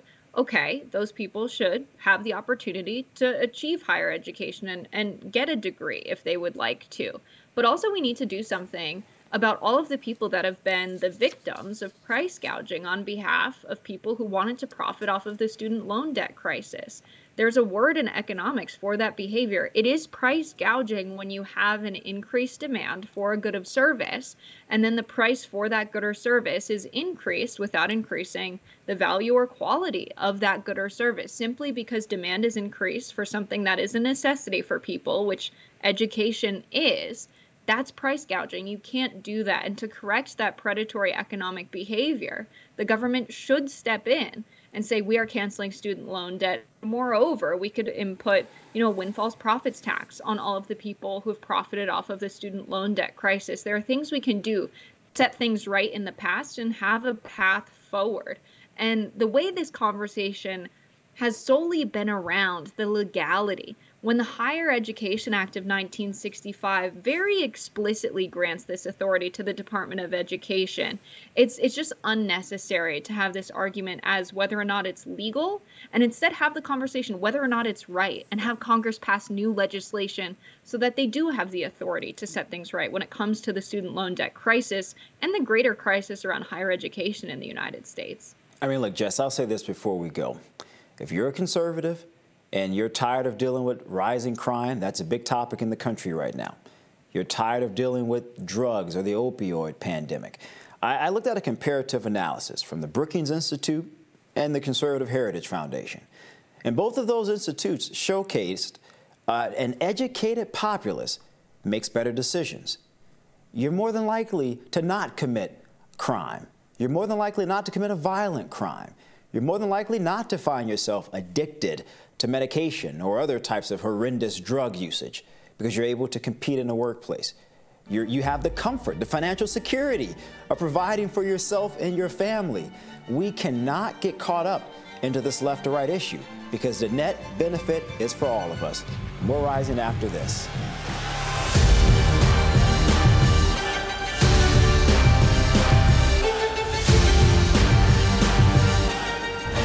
Former Fox News star anchor Tucker Carlson and former White House advisor Neil Patel are reportedly looking to start a new media company. The pair are seeking to raise funds to start the company that would, quote, potentially use Twitter as its backbone. This is according to the Wall Street Journal. The new company would be based on longer versions of the free videos Carlson has been posting on Twitter since his exit from Fox News, but would be driven by subscriptions, according to people familiar with the matter. Users of Twitter and other social media platforms will be able to watch shorter versions of his show, interviews, and documentaries for free, but would need to subscribe to watch them fully. The company will also add additional shows and hosts, the sources said. Carlson and Patel met when they were roommates at Trinity College in Connecticut, and in 2010, the two founded the Daily Caller, of which Patel is still head. The two are reportedly looking to raise hundreds of millions of dollars to fund their new company, which currently is unnamed. According to Puck News, Tucker's Twitter show has only been the tip of the iceberg as far as his future media endeavors go. And Jess, I got to tell you, I'm not surprised by this. I mean, when Tucker first put out that first video on Twitter, I remember texting a friend of mine who's an on-air talent at Fox News, anchors a show, and I said, this is going to be a huge pain in the side of Fox News. And he said, we'll see. Well, here we are about a month later. Fox News continues to suffer with ratings. They have tried everything possible to get Tucker to stop posting these videos on Twitter. He continues to persist. I think a huge portion of that audience will naturally gravitate to whatever he ultimately builds.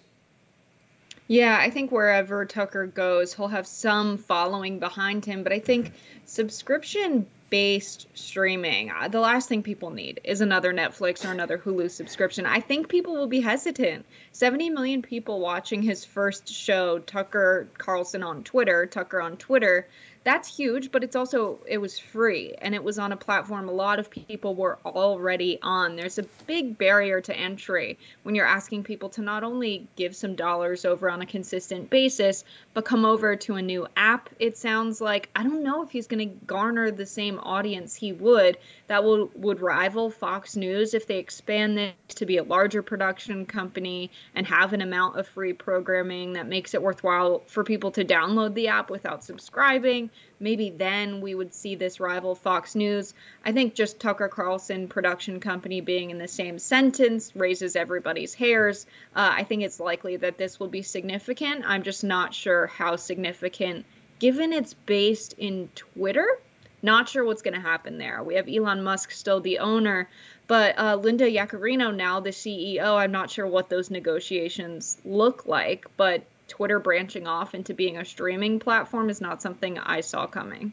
Yeah, look, I think it could be interesting. I mean, I think about Ben Shapiro and the Daily Wire, and that's a subscription-based platform. I know many of the hosts are on that platform, and they are raking in the dollars, Jess. They're doing very well. And so I can see a combination of Twitter and maybe the Daily Caller combining some sort of way, maybe creating a new app where Twitter is maybe the leeway for the free content, which is what the Daily Wire is doing. Ben Shapiro's group is actually starting to do this now. They're removing a lot of the content from YouTube. They're going on Twitter. You can watch a few minutes, maybe 3-4 minutes of a show, and then there's a link that says to watch more, click here. And according to some of Ben's tweets, they have seen that to great effect. So I think Tucker could actually follow that model and within a year or so see a pretty robust app where people are willing to pay $20 a month to watch his content.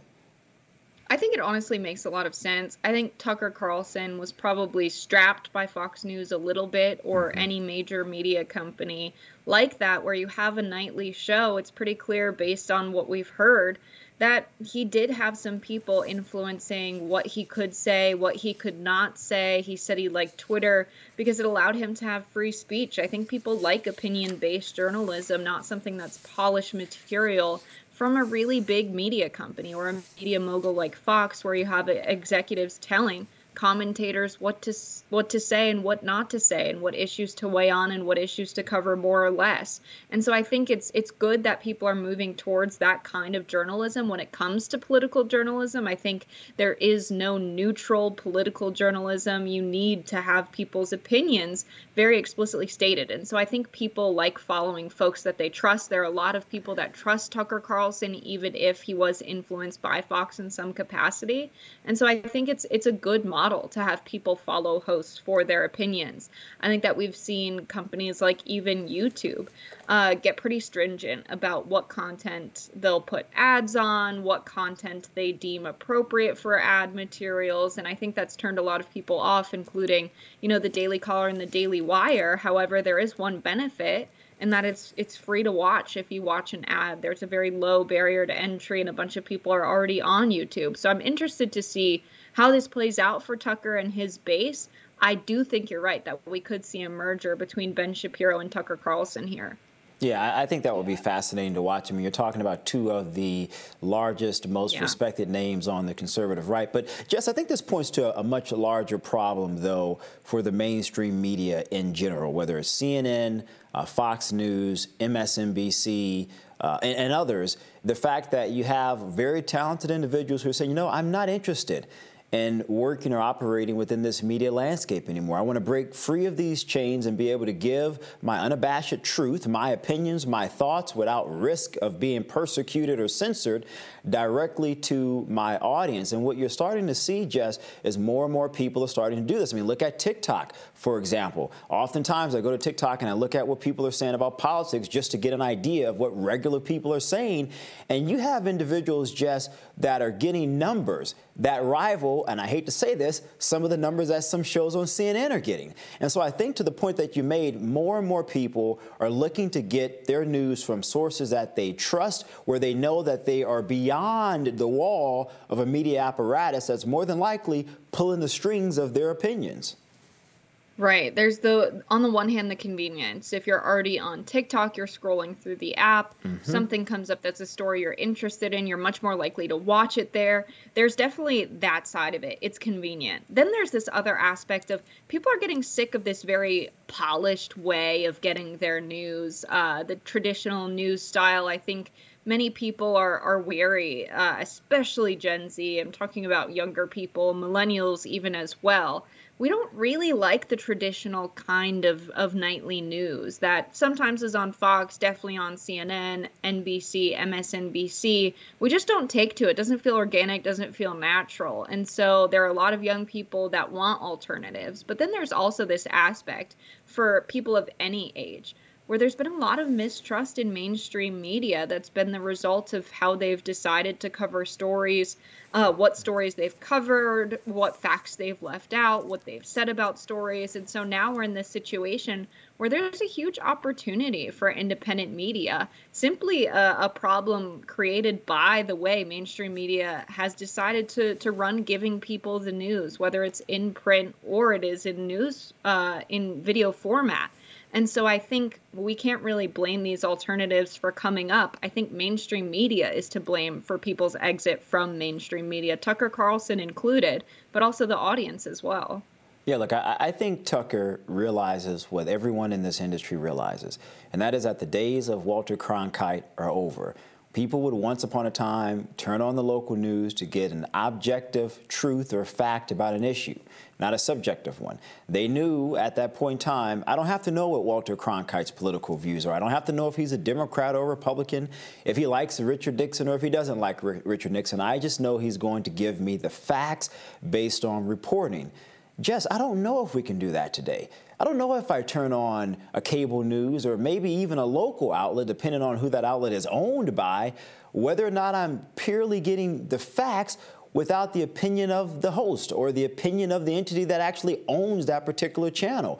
And so I think a lot of people are saying, since I cannot navigate through the mess, through the noise, then I'm willing to go elsewhere to find news from individuals that I trust. And I think Tucker realizes that. And I think in the next year or two, Jess, we will see a lot of success from him. And I think others will also follow suit. Yeah, I think there's two sources of bias beyond including your opinion in what you're saying. There's what you choose to cover. There's a lot going on. What you deem an important story is one source.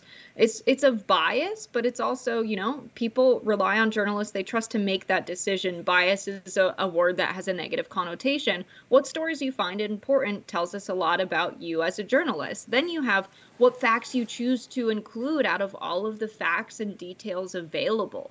Those are two major sources of bias without any opinion. And even Walter Cronkite had some sort of bias based on those two factors. And so it makes sense that now people are really evaluating news media based on who do they trust? What facts would maybe they have included if they were looking into the story themselves? Nobody has time to investigate every story they're interested in. That's why they rely on journalists and hosts to do it for them.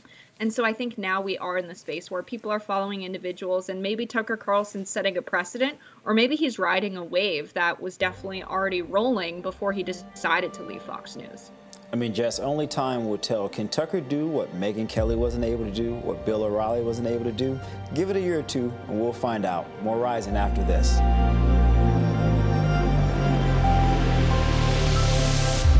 More legislative measures are being put forth that would put classified UFO-related records in the government's possession. According to the New York Times, Senate Majority Leader Chuck Schumer is backing legislation that would create a commission with broad authority to declassify documents about unidentified aerial phenomenon and other extraterrestrial matters. Schumer is expected to introduce an amendment to the annual defense bill, and so far lawmakers on both sides of the aisle appear poised to support measures of this kind. Here to discuss the growing interest in Congress about uncovering what could be hovering in our skies is Mark von Reinenkampf, opinion contributor for The Hill. Welcome, Mark. Hey, guys. Thanks so much for having me. All right, Mark. So where's the alien, like man? I'm sorry, Jess. We got to let him pull out the alien. Yes. You want to pull out an alien right now? Ooh, I wish I could. But sure, Michael, I'm going to have to punt to Congress for that. Go ahead, Jess. Right. Yeah. It seems that a lot of folks have put the alien question in the camp of it's a matter of national security. And I'm in the camp of it's a matter of human curiosity and human interest. It exceeds just one nation's borders. So this seems like a step in the right direction. What do you make of these recent moves by Congress?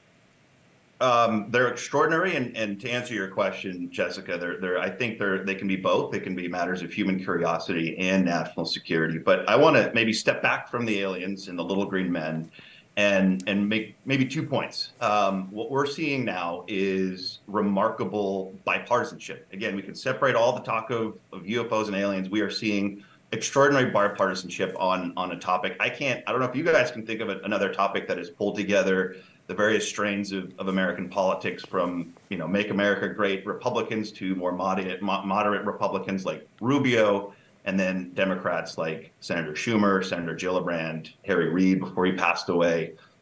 So remarkable bipartisanship. And then secondly, I just want to quickly comment on the extraordinary nature of the language that we've seen in this legislation, both the pending right now and last year and the previous years.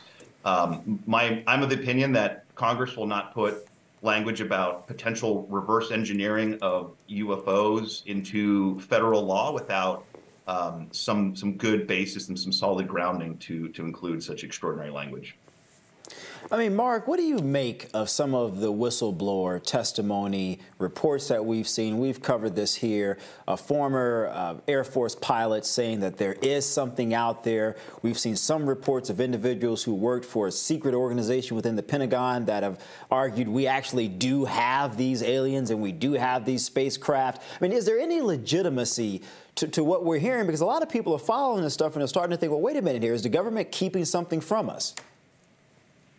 That's $1 million question, Michael. I got to say, I think everything needs to be taken with a grain of salt and skeptically. But when you start putting together all of the data points and you take an analytic perspective, things get really interesting. Because yes, and I've talked to some of those former Navy pilots who observe via radar or visually objects off the U.S. East Coast on a daily basis. Senator Rubio said this pretty clearly. I don't see how you go from a squadron commander or a wing commander to just suddenly making stuff up about extraordinary events. To the whistleblowers and the others who have spoken, again, their claims are extraordinary. But when you start listening to what the legislators and the lawmakers who have actually either spoken with these individuals or been briefed on what they've said, they all say, and I just saw this yesterday, Mike Gallagher, a very broadly respected Republican, said, these claims should be taken seriously. And not just because of the credibility of the individuals that are making the claims, but also because in Gresh's case, the key whistleblower, he's represented by a former inspector general of the intelligence community. That is, he was an Obama-appointed, Senate-confirmed, high-profile lawyer. So these are not, these are not individuals that would back up extraordinary claims if there were not something to them. What do you make of this commission coming out of Congress to have the authority to declassify these documents? Because I can see a world where someone doesn't believe that they have the knowledge necessary to fully understand the security concerns, especially understanding that a lot of UAPs could just be, spacecraft that's human in form. It could be, spacecraft that's non-alien run. It could be, maybe Russia or China, as we've reported on here, recreating some of the alien spacecraft that they have grounded in their airspace. It sounds like the whistleblowers are saying we have just over a dozen having landed in the United States or in the position of the U.S. military. So what does this mean, really, having Congress holding the keys to what information is made public? Great question, Jessica. And I hate to disappoint you, but I have not read the actual language of this legislation yet. But from my understanding, from folks that I've spoken with who have the kind of some inside baseball on this, it is remarkably comprehensive. It's detailed.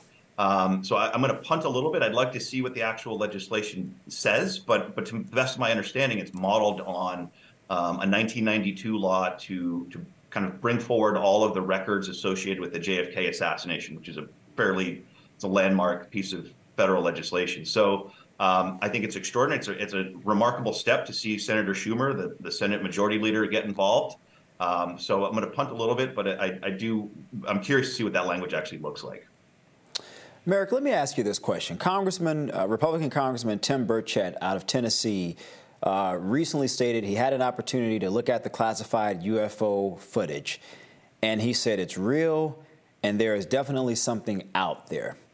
Are we prepared for whatever this thing is or these things are? I mean, how serious are our lawmakers taking this? How serious is the military apparatus taking this?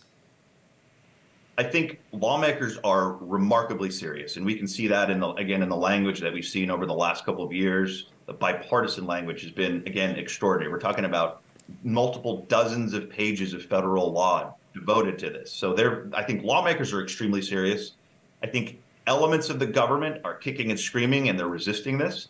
I don't know if maybe that's nefarious. I worked in the government, and the vast majority of people that I worked with were good folks that have the best interest of the country and national security at heart. And there's certainly, I know there are individuals in the government that are curious about this topic.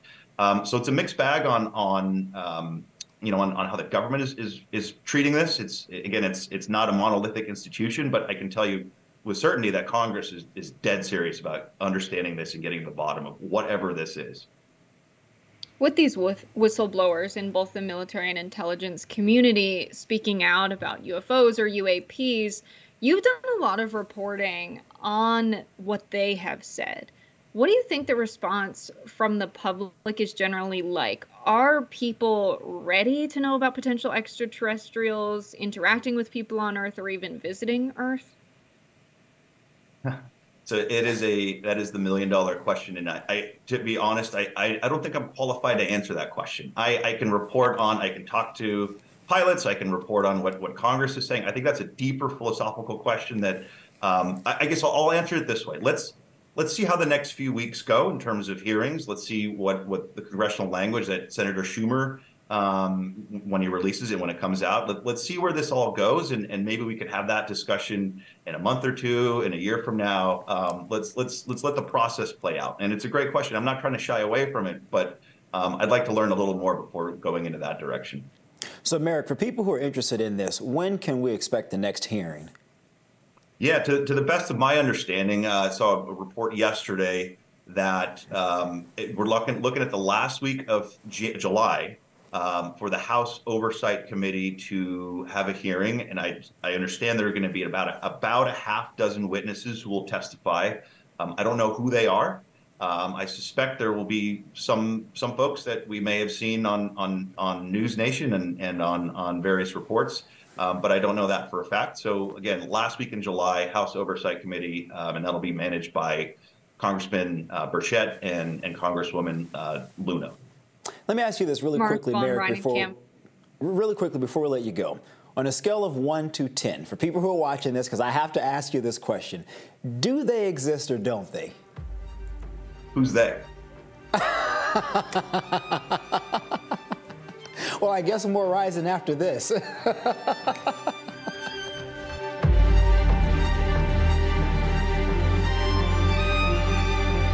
a recent MSNBC interview, political commentator James Carville had this to say about January 6th and a Fox News audience. What does it tell you that even for the Fox audience, forget the rest of the country, even for the Fox audience, the truth wasn't going to work? The truth that Donald Trump and these other officials and other people that were documented by the January 6th committee and elsewhere led this thing. That didn't work. They couldn't stick to the truth. So as you say, they had to actually start blaming other people for what we all know was a Trump rally that turned into a Trump insurrection. They were desperate to have an answer. It was bad optics of people beating up policemen and breaking into windows, all right? And their audience desperately needed another explanation. And if they were going to keep their audience, they had to supply. The Antifa thing fell apart, so Mr. Epps was the remainder man. And that audience, they just can't let it go. They have to, it's a giant monster that you have to feed every night. I mean, Jess, you're talking about a third of the country. I mean, is James, and I know James personally, but is he right? Yeah, I think he's right there. I think it is a monster you have to feed every night. I think that goes for most cable news. However, Fox is a bit of a different beast. I think when it came to January 6th, they did not want to believe that these were people who they wanted to believe it was outside infiltrators. They wanted to believe it was Antifa. They didn't run coverage oftentimes of the January 6th committee hearing on Fox News. They did not want the truth when it came to this. Now, is that a decision Fox made deliberately? Is this a kind of reverse causality thing where you can blame the viewer for not wanting it, not wanting to be ready for it, or you can blame the making production decisions at Fox for not covering it? I mean, Jess, look, I just did a quick Google search here. Just quick Google search. You got to love technology. A poll that came out just a couple months ago. A little more than half of Republicans do not approve of what happened at the Capitol on January 6th. And so while I respect James, I think he's talking about a very small, marginalized percent of Republican conservative-leaning individuals in the country, because clearly the vast majority say, hey, we don't like what we saw. That wasn't okay. That wasn't acceptable behavior. Yet, I think it's the appearance that, which I don't really like, that a lot of outlets make it appear that it's all Republicans who approved of what happened January 6th. All conservatives approved and advocated and supported what happened January 6th. And that just simply isn't the case. Yeah, I mean, I don't think Fox News is a news network that's going to make decisions based on how, the typical voting Republican or registered Republican is voting. They make decisions about what performs well with their audience. And so if they run some programming on January 6th that's factual and it's not performing very well and they're seeing viewers drop off, that's what they're making decisions on. And so Fox has no obligation to cater towards Republicans as a party or as an audience. If they're seeing their viewers don't want January 6th content, I can see them just deciding, all right, we're not going to cover the January 6th committee hearing. We are going to run programming of commentators casting doubt on the realities of the situation and saying it was Antifa infiltrators at the Trump rally. That's a decision Fox News could make. I can also see executives at Fox intentionally wanting to sow a narrative of what went down on January 6th being outside infiltrators and not wanting to air live coverage and commentary of the January 6 hearings. I can see that absolutely being the case. Sometimes we saw, the January 6 hearings on Fox News with the volume so absurdly low that people would intentionally turn off the channel or change the channel, but they wanted to say they were being non-biased by running coverage of it. I think there's a lot of games that go on. Are they making decisions for their viewers, or are they making decisions based off of what they want their viewers to believe? I think it goes both ways with a news network like Fox. I mean, look, I think when you look at this cross-tabulation of this poll that's mentioned in a Washington Post article that came out last year, and this is where it gets really fascinating here, Jess. So a little more than half of Republicans disagree with the violence, but half think the actual protests were legitimate.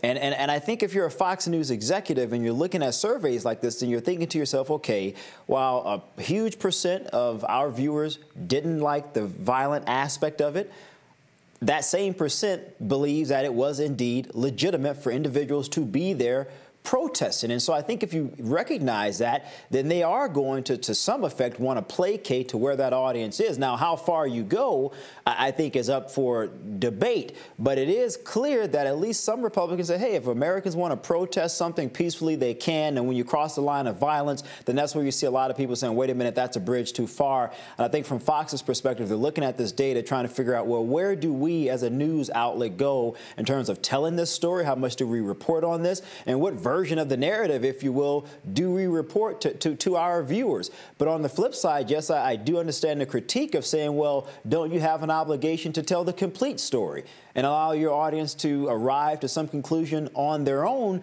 But then my counter to that would be, do any network you follow that script of really sort of being completely objective in terms of how they report on certain stories? Or if there's a story they like, they report on it from their perspective. And if there's a story they dislike, they over-report on it. And so maybe Fox went too far. But I don't think they're doing anything different or unique from what other outlets do to a lesser extent.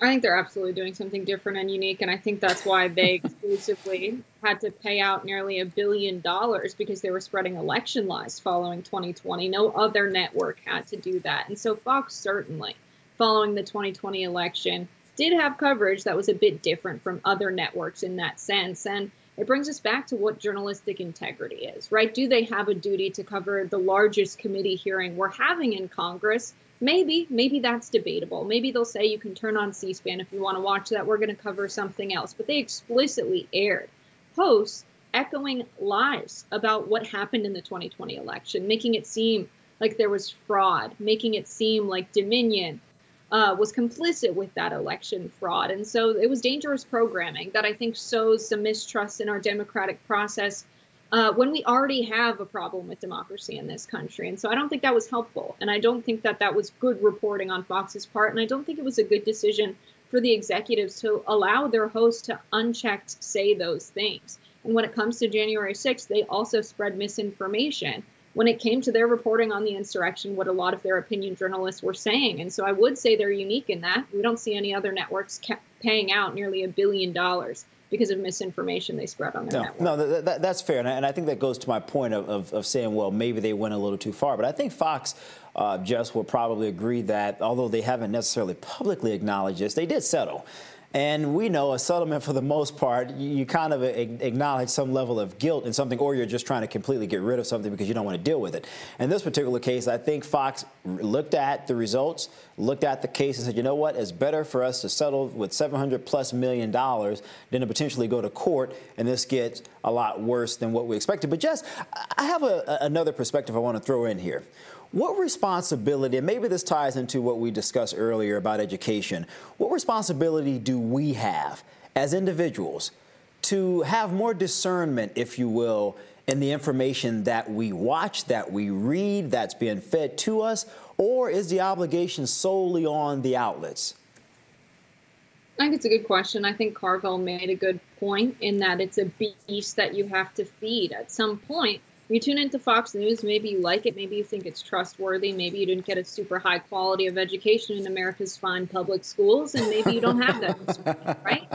What obligation do we have as a nation to provide quality education so people can make that decision for themselves and not rely on corporations to be responsible in what information they feed people. I think when people have a taste for that kind of flagrant and sometimes hateful reporting, and they want more of it, I think James Carville was fair in calling this a beast that needs to be fed.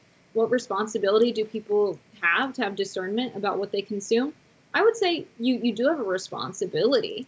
But when you talk about a media company that's the size of Fox News and they're covering an attempted insurrection, I think the responsibility falls on them to give some accurate reporting and maybe shift that polling so that people realize this was a violent insurrection and was undemocratic. And if you want to live in a democratic country, you probably don't actually support what happened on January 6th.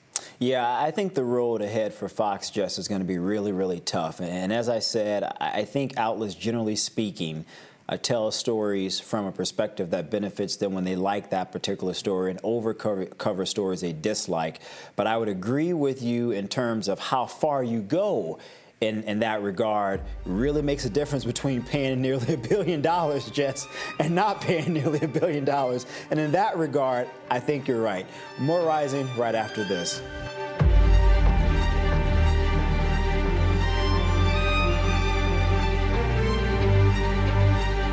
A suspect in the 10-year-old Gilgo Beach serial killings case in Long Island, New York, was taken into custody Friday morning.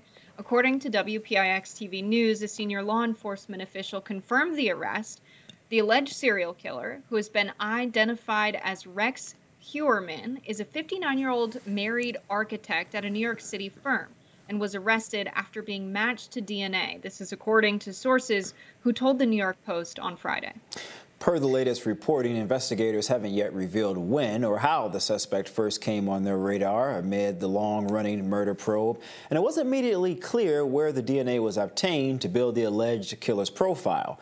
An investigation to capture the culprit responsible for the killing spree started after the remains of at least 10 bodies were found in a 3-mile stretch near Gilgo Beach between December 2010 and April 2011.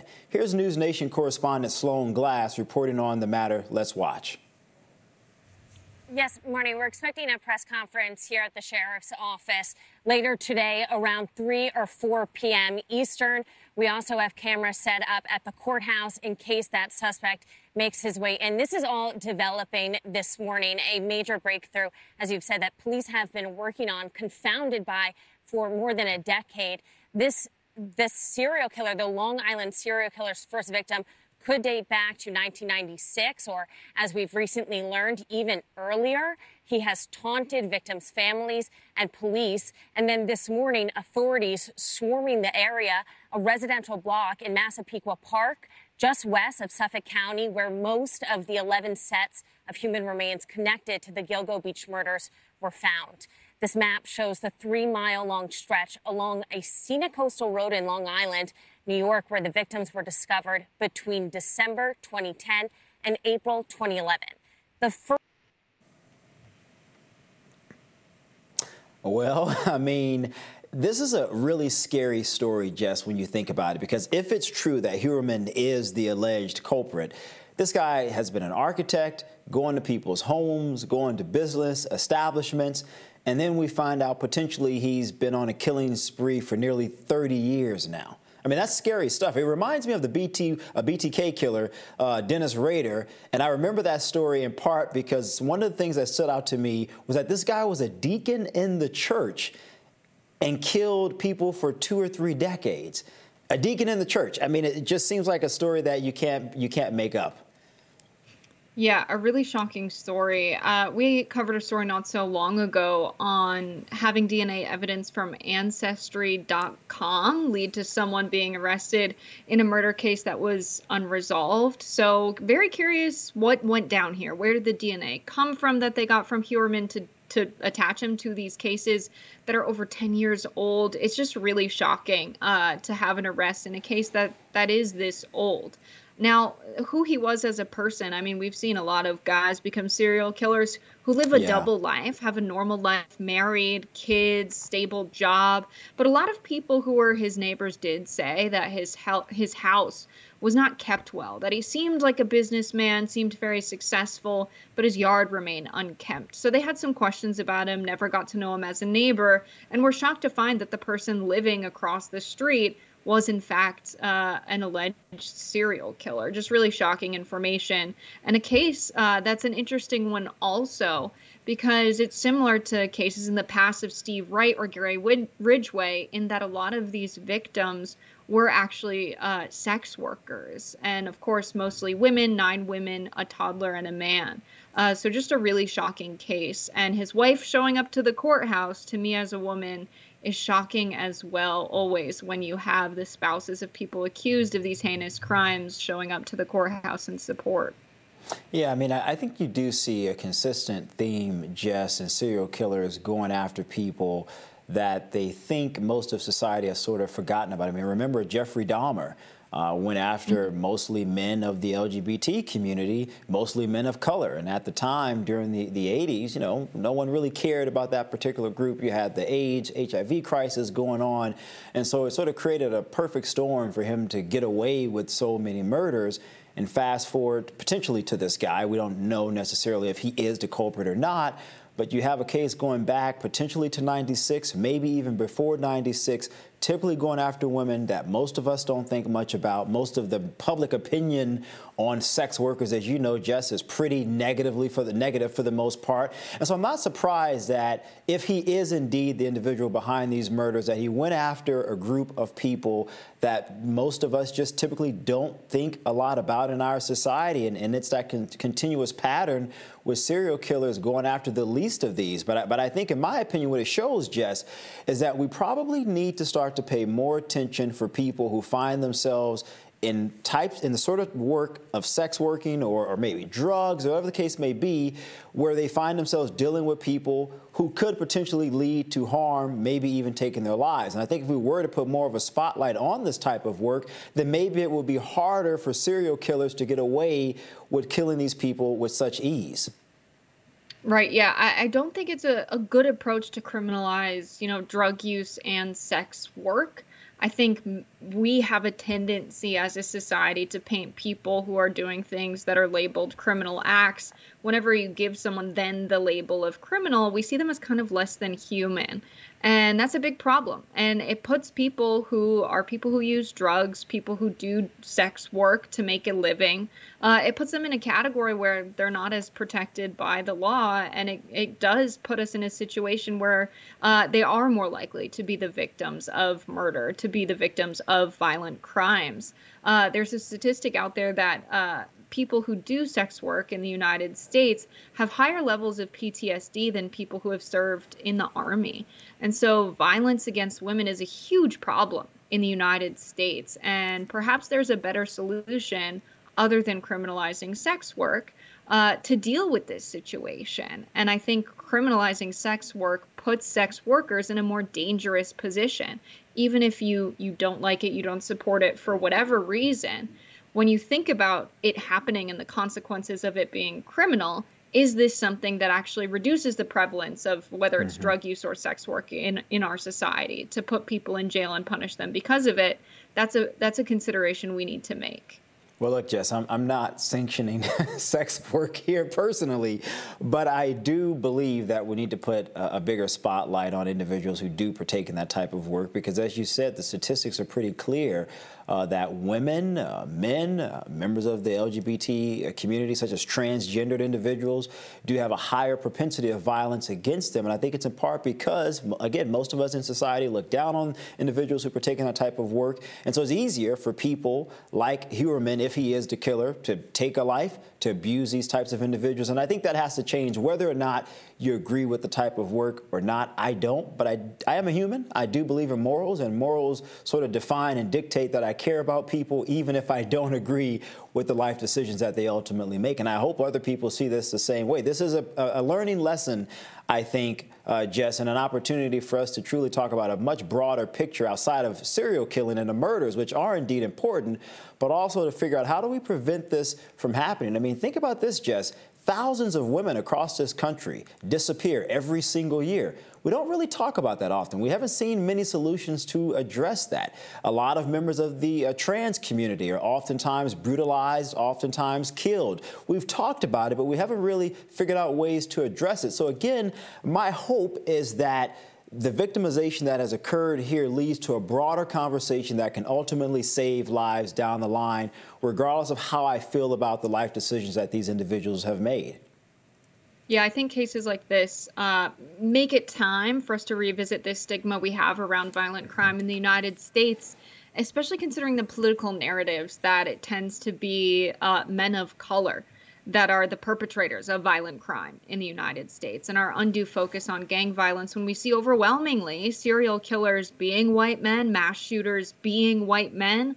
I think it's time to readdress that stigma and really consider who is committing the most violent and heinous crimes in the United States. I think it's time to revisit that stigma and question it. No, I think you're right, but what it also tells us, Jess, is that violent crime isn't regulated to people in poverty. Here is someone who's an architect, presumably making a pretty substantial amount of money from everything that I could find on the internet about him. I mean, he had an office in New York on Fifth Avenue. And for those of you who are not familiar with Fifth Avenue, well, let me tell you, it is an expensive place to have a property. And so whether you're black, white, rich, or poor, clearly, Jess, we're all susceptible to the worst aspects of the human condition. Yeah, I think that's a really good point. Unfortunately, that's it for us today. This has been really fun, Shermichael. No, Jess, this has been absolutely fun. It's been a pleasure. Be sure to like, share, and subscribe so you never miss any content. And for those of you who like to listen while on the go, we're now available on podcasts wherever you download them. I'm Shermichael Singleton. Take care.